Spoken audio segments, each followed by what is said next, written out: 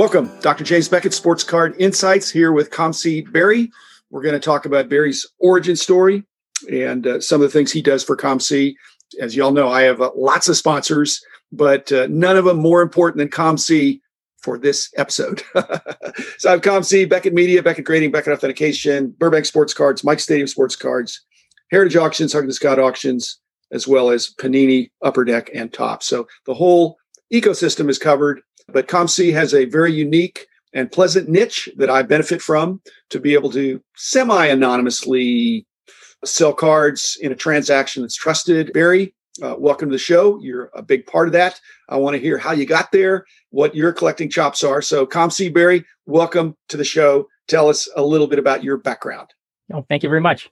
I started collecting back in probably around 1974, 75 when I was first introduced to cards. And it was in grade 3 when I was helping another student carry his lunchbox into school. And as a thanks for carrying his lunchbox, he gave me a stack of cards. And I said, oh my goodness, I can't believe that they actually have pictures of players who I see on TV playing hockey. At that point, I became hooked to cards. I didn't save those cards back those years, but eventually in 1976, 77, that was pretty much the official beginning of my collecting. And all the way to this present, I basically just collected all the way through up until today. That is cool. I got the impression you were in Vancouver or British Columbia. I started collecting back when I was living in a small town called Lac La Biche, Alberta, which is like a 3-hour drive northeast of Edmonton. And we lived there up until about 1979. Then we moved to Edmonton. The strange story is that, of course, for hockey, 1979 was a huge year. I didn't collect very many cards that year because I later found out that we had to move from Lac La Biche to Edmonton because my mom had ovarian cancer, and basically we need to be close to a major city and hospital. So we basically made the move there. I didn't collect very many cards back then. I didn't get a Gretzky then, but I'm glad I have my mom's life and give up the Wayne Gretzky card. Absolutely. I hope that story is unfolding and is a good resolution. My mom still and dad are still with me as well. And it's precious to have the older generation still around. But if you would have gotten a lot of hockey cards there in 79, 80, you might not be working for ComC, Barry. You'd be retired. Oh, if you just had a few boxes. Okay. So you really didn't take a break from collecting. No. So I'm from Edmonton. I moved down to Vancouver in 1990 and I worked at the bank for a number of years. Got laid off, and then I knew Tim from the shows because he was coming to Vancouver to attract new customers because it was a fledgling company. And I happened to know Tim through a colleague who used to set up shows at the time. And he was so enamored with Tim and the concept that every show that he knew that Tim was coming up, he would call the promoter and ask him to set up his table right next to Tim so that he can work out some sort of deal. And I just happened to know Tim through my friends. I basically kept up a relationship with Tim throughout that time. And when I lost my job at the bank, I said, Tim, I'm looking for a job. And Tim said, we'll see what we can do. And then we made a proposal to open up ComC Canada in 2011. We basically opened up our office pretty soon after that.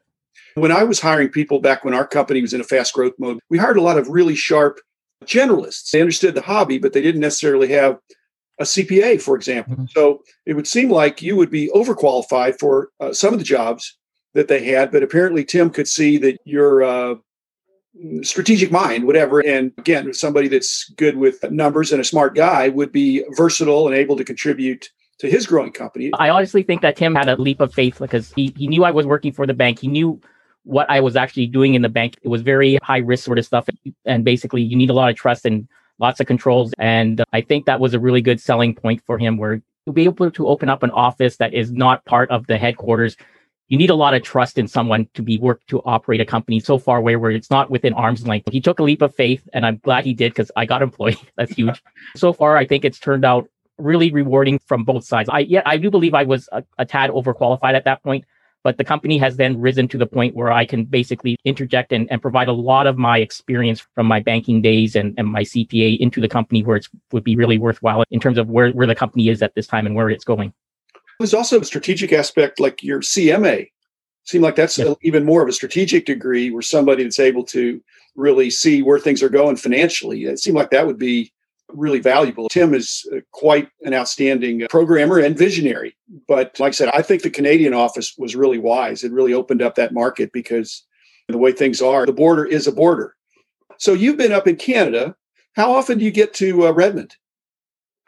Not very often. I've spent probably a couple of months for training in Redmond and went back and forth a couple of times, but with email and Skype and now Teams, it's fairly easy to communicate with the folks over there.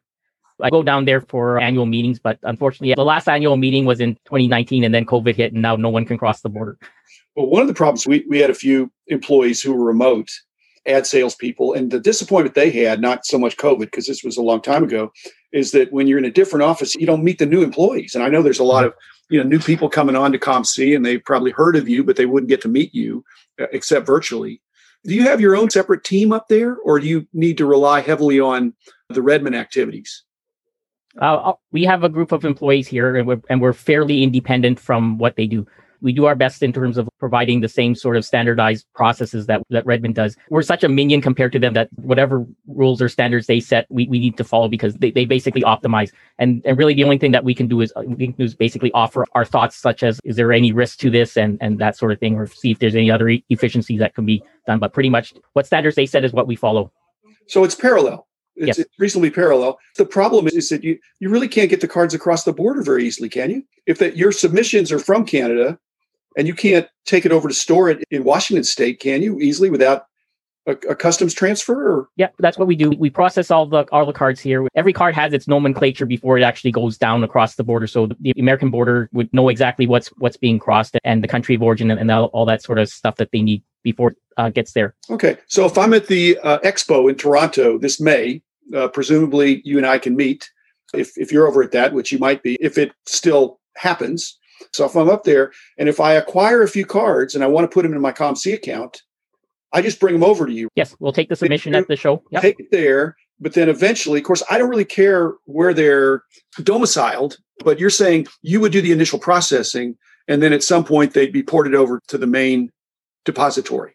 Correct. Okay. And then I don't have to worry because I'll do an episode one of these days about a time when I bought some type cards that were a little bit more expensive in Canada. This goes back more than 20 years. And I got stopped at the border. Now, I always declared I'm an honest guy, but you still have to explain to the customs person, yes, these are hockey cards or these are baseball cards. And yes, here's what I paid for them. And you have to pay some duty if it's above a certain amount. For you to be able to take that headache away is pleasant.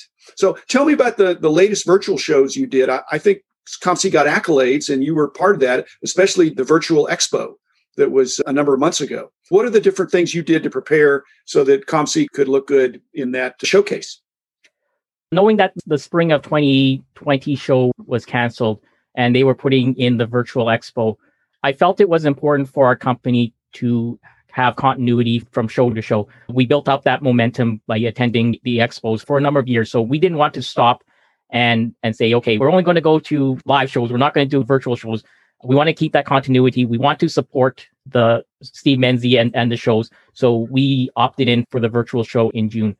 That was a bit of a learning experience. The objective was to be there for the customer if they have any questions and have some games, have some fun, interactive stuff. I noticed that whenever we set up at the regular shows and we don't have cards or anything to look at, there's a tendency of people just to walk by our booth and really not be interested in the company. They're just there to see cards. But if we put out cards and have some games and fun, we get people to stop by our booth more often. So that was a concept that I put in. They always stop by at the real shows because they want to spin the wheel. So exactly. A virtual wheel to spin? We use the wheel in the Toronto, but the wheel is too big and cumbersome to take to a smaller show such as Edmonton or Montreal, which we do. I developed the concept of the dice game. So we can basically buy some stress dice and have our ComC logos. And we use that instead of the wheel, where they would roll the dice and whatever value it comes to, they get put into a draw for a card that is associated with that. And then they get to keep the dice or one dice. So it's a game plus something for the guests that came by. So your objective is to get them into your ecosystem, to be a buyer or a seller on ComC and see the strength and breadth of what ComC has to offer in the hobby. It's a little bit of a unique niche. If you can demonstrate that, that's good. So you're signing up dealers occasionally. You're signing up buyers, collectors occasionally. Is it at the big shows? Is it mainly focused on the consumers, or at those virtual expos were you signing up some dealers that have significant inventory? We haven't had a lot of dealers that stop by and inquire about ComC. We're basically open during the show, so if anyone has questions, we would answer. It's more challenging to talk to people in the chat box. So we're available, but it happens that people are more interested in the game. We basically, from June to November, we brought it up a notch, and the concept of the ComC challenge was born in that. We wanted more interactive time with the guests. Steve Menzie provided us a wrap report of how everyone did for the June show. I saw that our interaction wasn't very strong, so we wanted to build it up, and we basically developed almost like a game show out of it, where we basically hold up a card and people have to guess what the number on the card is. So whoever answers the most correct in 10 minutes gets to win store credit and advance to a playoff round. That was huge because we got people who like to participate. We got people who love to watch, like viewers of a game show. It was a huge success in terms of fanning, like, engagement, and more so for this show because we wanted the focus to be giving back to our customers, because we know that our processing times and our shipping times weren't the best, and we wanted to show the public or our customers in a virtual show, this is what ComC is capable of. We want to shine a light that's and give us what we call like a passion brand, where, hey, you know what ComC is, you can shop there 24/7, but hey, you come here and you can have fun at the virtual show. If you have questions, you come by and ask your questions, but this is all for fun for the customers. We have the ComC challenge, we have the dice game going, and we have free box breaks for anyone who has a ComC account. If I go back in the day, we had a desire to increase customer engagement. That's really what you're talking about. And not to push you in this direction, but I'll just tell you this, and there'd be people listening to the podcast that would be examples of this. But when we gave opportunities for customer engagement that was fun like that, our version of that from a long time ago, we wound up hiring people. The people that won the contests or that were really sharp, we hired some over the years. As I look back, of people that their first interaction was answering a quiz or giving some feedback to us, and they were sharp. So it's your origin story. You were on Tim's radar because you were sharp and you were interested in the hobby. And when you became available, he was smart enough, just as I was smart enough, to recognize good talent. ComC Barry, thanks for being a guest. Thank you, listeners. I encourage you to patronize not just ComC, but all the sponsors. It's a wonderful hobby. And again, thanks, Barry. Thanks, everybody. Be back tomorrow. The man in the house who called